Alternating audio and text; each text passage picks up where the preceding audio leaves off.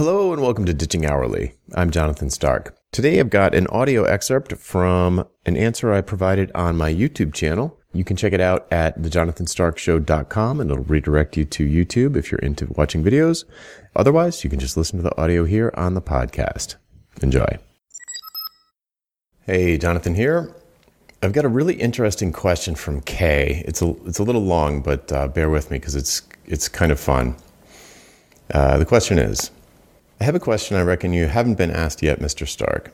What if there's a consulting job for a client that you've had a really good back and forth on and you're deep into closing the sale after a few calls over the past months, and you think you could really help and would be a great fit, except they've just hired someone into their internal team who you've worked with before, and they were your ex-manager when you were more the junior, and you know you have trouble working with them because they were a bad leader. Let's just leave it at that. No bridges burnt per se, but it wasn't a great experience. Do you just walk away or try to go through that relationship again, but this time as their senior? Is that weird? Is it worth it? I think I may know your answer, to walk away or to question the relationship, but let's just say the young Padawan found himself unfortunately under a Sith Lord at the time, so he left to become a Jedi Master. What do you do? Okay, so this is obviously incredibly specific, but it's so specific it might seem like an edge case, but it's not totally uncommon because of the way business relationships work for you to swap roles with someone who maybe you used to report to, then they report to you. It's happened to me in full-time sort of traditional W-2 employment scenarios. It's happened that I've had clients who I was the project contact with at one customer go to another customer and bring me in over there. So these relationships, they can last a long time, and it can be a small world if you're in a particular niche and you're focusing on a particular kind of skill set. And all this sort of the 6 degrees of separation, it's going to follow you around. So there's a couple of things to point out here.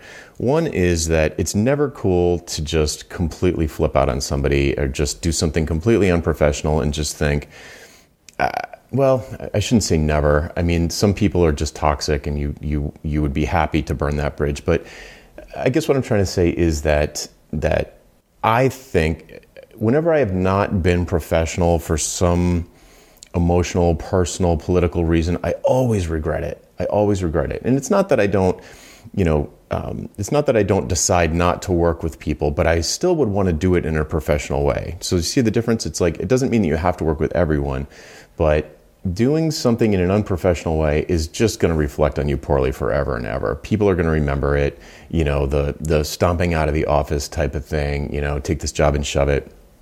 That's not good. Because that's going to follow you around. So my first answer to this is whatever you do, be professional about it. If you don't think you can maintain professionalism with this new person and they're going to be involved in the project, then you might want to pull yourself out if you don't think you can do it. But if you think you can be professional with this new person and sort of maybe address the old relationship, maybe say, isn't this, role reversal, isn't that funny? That sort of thing. Maybe they won't be a Sith Lord when they're not your manager. Maybe they were just a bad manager. And maybe as, if you are, in a management position over them or in a consulting position over them, maybe they won't be as bad. Who knows? But definitely I would be on my best behavior. What am I trying to say? I'd be on the lookout for the desire for me to fall back into an emotional reaction to this person. That's the danger, is that you'll get sucked back into your old status roles. So if you think you can keep yourself out of that and maintain professionalism and do the work, then I would probably go forward, especially if your project contact, who clearly is not this person because they're new, if your project contact has been working to close this deal with you, they perhaps have a fair amount of time and energy invested in this relationship. Maybe they've been reporting to their boss about how the sales process is going and the deal's going to close. And then if you just be like, oh, you know what? Never mind. I changed my mind. They're going to ask why. And then you'd be like, well, you hired this person who used to be my boss. And it feels very high school to me. So I think assuming that you believe that you can maintain professionalism working with this person who you didn't love working with before, then I would probably go forward and just be on high alert for any kind of situation where I felt myself getting sucked into any kind of gossipy, emotional, unprofessional behavior. That's really what it would boil down to. Because even if, let's say this didn't happen, let's say this person who you have this past history with, this baggage with, let's say they weren't on the project and this had nothing to do with it. But you close this deal, you start working with this client, and there's someone on their team who's trying to sabotage you. This happens all the time. When you're a consultant pulled in from the outside, there's all sorts of politics to navigate. Lots of times, internal employees are scared that their job is on the line. They're scared that you're going to create some software solution that's going to replace them. They're scared that some position that they've held for a long time and defended, you're going to come and say, that's not a smart position to hold. We should do this instead. There's all kinds of politics that happen in a consulting relationship anyway. This just has the little additional baggage that you know that you didn't get along great with this person in the past. But there could be strangers that you don't get along with great on the project anyway. And maybe it's useful that you do have this history with the person in the first place. It will help you navigate the situation maybe a little bit better, as long as you can maintain your professionalism.